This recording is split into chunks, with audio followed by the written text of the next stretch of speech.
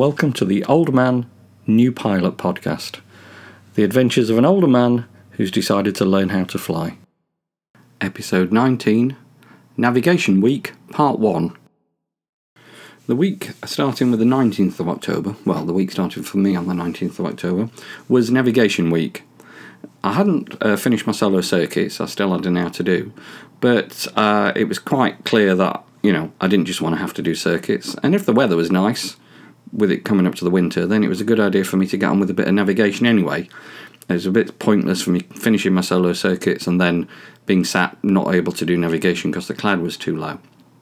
So we decided on a trip to the Humber Bridge, or Luke decided on a trip to the Humber Bridge. Now obviously this is great, single point, you go to the Humber Bridge, you turn around and you come back. With anything to do with flying, there's a lot of planning involved. It's all done with paper and pen. You get your ruler, you draw your route, which obviously Gamston to Humber Bridge is pretty much a straight line, but you do have to be aware of any high points on the route, so you've got to know exactly what your minimum safe altitude is and what altitude you're going to fly at. You need to make sure that you're not flying over any controlled airspace, or if you are, that you ask for permission before you get in there. You don't want to be flying over RAF bases at a low altitude, etc, etc. You certainly don't want to run into any high chimneys or any wind farms or anything like that. So, lots of planning involved. The next stage is once you've worked out your routes, you know the direction, your track that you're going to be heading for, you need to work out what the effect of the wind is going to be. So, when you're about to set off, probably in the hour before you're about to set off, or maybe a bit earlier, you can get the winds for the flight. You get a look at the region you're going to, work out what the wind's going to be at the altitude you're going to be, because winds vary quite a lot. Towards the ground they tend to be a little bit slower, and as you get higher up they tend to be quite a lot faster. So you look at the altitude you expect to be flying at, or nearabouts, and you look at what the wind is. And this is when you use your computer, your whiz wheel, and you set the wind on that, and you set the track of the route that you're going for, and it gives you your heading. Because if you think about it, if you're heading due east and the wind's coming from the north, say 10 knots, then you're going to be, after an hour, you're going to be 10 miles further south than you expected to be, or 10 nautical miles further south. So you don't necessarily head in the direction where you want to end up. Effectively, most flying is done crabbing along to a certain extent. You head for one point, the wind sends you to the place you should have been. So, I quite enjoy this bit. I like the planning. I like the idea of navigation, so I was quite happy with that. So we'd got all that. We did a couple of circuits because it'd been a week since I've flown, and I'm old. I might have just forgotten everything, but I was fine. Got back in, took off. Now I wasn't doing the radio in this one because it's my first navigation. Luke said, right, he'll do the radio. So all I had to focus on was leaving the circuit correctly, getting on my heading, getting on my height, making sure I maintain my heading and my height all the way to the Humber Bridge, and making sure, the amount of time that I expected it to take was correct. So on your plog, you will have not only the distance, but of course you'll have the time, because you've worked out the speed that you're going to be going at, affected by the wind. So say if you've got a strong headwind, you can be going very, very different speed to a strong tailwind. I've had 70 mile an hour difference on the GPS between heading into a tailwind and having the tailwind behind me. So you can see how much difference it makes. So what you do is, from your speed and from your distance, you work out how long it's going to take you. This is all done on the whiz wheel. Of course, you could just get a calculator out of your pocket and do it in a couple of seconds. But I don't know, seems a bit antiquated to me, but you still have to practice these skills. So I knew exactly how long it was going to take me, which I can't remember what it was offhand.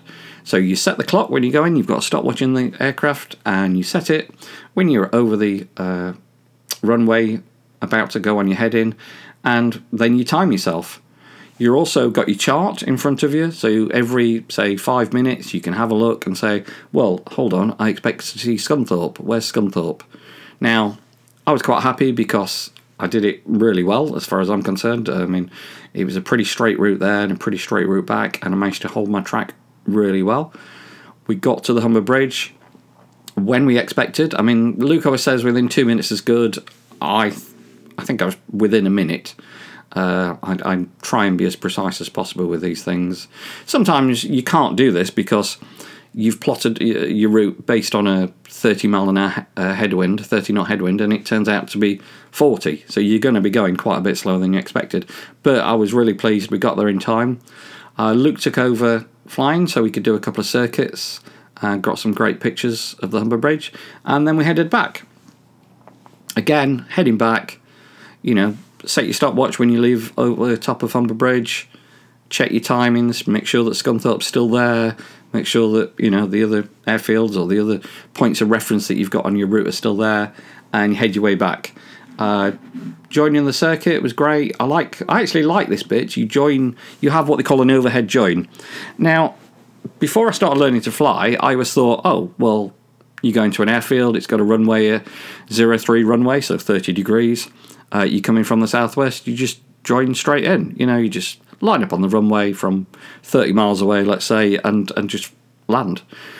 But it doesn't work like that. So an overhead join is a safety-conscious way of doing it. And what it means is you join the airfield over the dead side, higher than the circuit height, and that allows you to see what is currently going on at the airfield. So say you're coming from the west, you might fly right over the top of the circuit, join on the dead side, and then get to the airfield on the dead side and descend from there, and then you join the circuit again. So once you fly back over the runway again, you're back in the circuit. So you join crosswind. I've not done a very good job of explaining that, but it might be better to just look at the blog at oldmannewpilot.com and see what I'm talking about.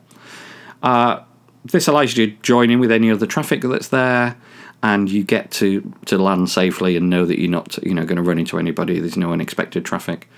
Did all that fine, got back, landed, nice landing, and really, really well pleased with myself. I mean, I know I'm sort of patting myself on the back here, but I was so happy that I'd done this navigation correctly, because this is the flying I want to do. I want to fly up to the Lake District with my wife and take photographs. I want to, take people for joyrides over the top of their house so they can take pictures of where they live, and I want to go to other places and land away.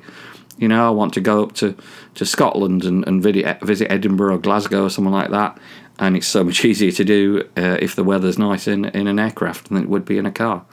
So really excited about it, really pleased, and this was just the first part of a 3-part navigation week. Okay, hope you've enjoyed the podcast. Don't forget to check the website as well. It's oldmannewpilot.com. There's some photographs on there of this flight, and also my Cloud Ahoy log. I'll explain a little bit more about what Cloud Ahoy is on the next podcast. Okay, keep listening and subscribe, and don't forget to ask me any questions you might have. Thanks, bye.